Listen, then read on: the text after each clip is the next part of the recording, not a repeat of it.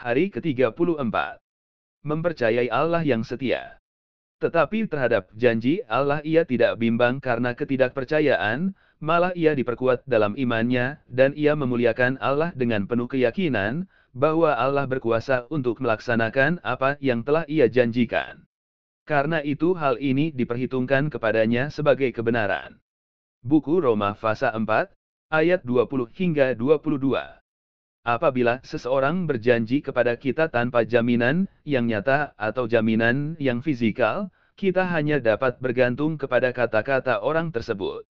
Kebolehpercayaan kata-kata itu benar-benar bergantung kepada sifat orang yang membuat janji itu. Bayangkan apa yang pasti dihadapi Abraham ketika Allah menjanjikan kepadanya pewaris dari badannya pada usia tua, untuk dia dan istrinya Sarah. Tuhan inilah yang telah memberkati dia dengan pelbagai cara, yang telah memberinya banyak kekayaan, dia disenangi oleh manusia, memiliki hamba-hamba yang setia, dan lain-lain. Di tengah-tengah semua bukti kesetiaan Tuhan, masih ada satu janji yang terhindar dalam hidup Abraham dan Sarah, yaitu seorang anak lelaki yang dilahirkan oleh Sarah dan Abraham.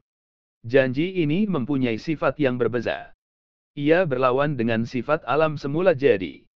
Mereka coba berusaha menolong Tuhan, dan menjadikan Hagar ibu kepada keturunan Abraham. Tetapi itu bukan cara Tuhan, bukan seperti yang dijanjikan Tuhan, bukan bagaimana Tuhan akan melakukannya. Kadangkala dalam hidup kita, kita sangat diberkati dengan pelbagai cara. Namun, adanya satu janji Tuhan yang terhindar, satu janji yang mempunyai sifat yang sangat berbeza. Sebagai contoh, kita mungkin diberkati dengan keluarga yang baik, rakan-rakan yang menyokong, dan kesehatan yang baik, tetapi satu janji Tuhan yang kita rindukan adalah berkat dari segi keuangan, sifat janji ini sangat berbeza. Ataupun kita mungkin diberkati dari segi keuangan, dengan kesehatan yang baik, tetapi kita rindukan pemulihan hubungan kekeluargaan. Lihatlah, ketika Tuhan telah menunjukkan kesetiaannya kepada satu janji yang tertentu, mudah bagi kita untuk mempercayainya bagi janji-janji yang sejenis.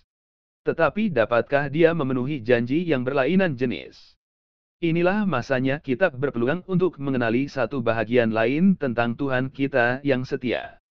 Inilah saatnya bila iman amat diperlukan, bukan hanya mempercayai kata-kata Tuhan, tetapi juga mempercayai Tuhan yang mengucapkan kata-kata itu. Dia menepati janji dan mempunyai kekuatan untuk memenuhi apa yang telah dijanjikannya. Adakah kamu mempercayai Tuhan untuk melakukan perkara baru dalam hidup kamu?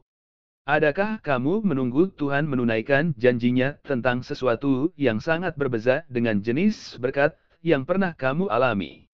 Yakinlah bahwa Dia mampu dan bersedia untuk memenuhi kata-katanya.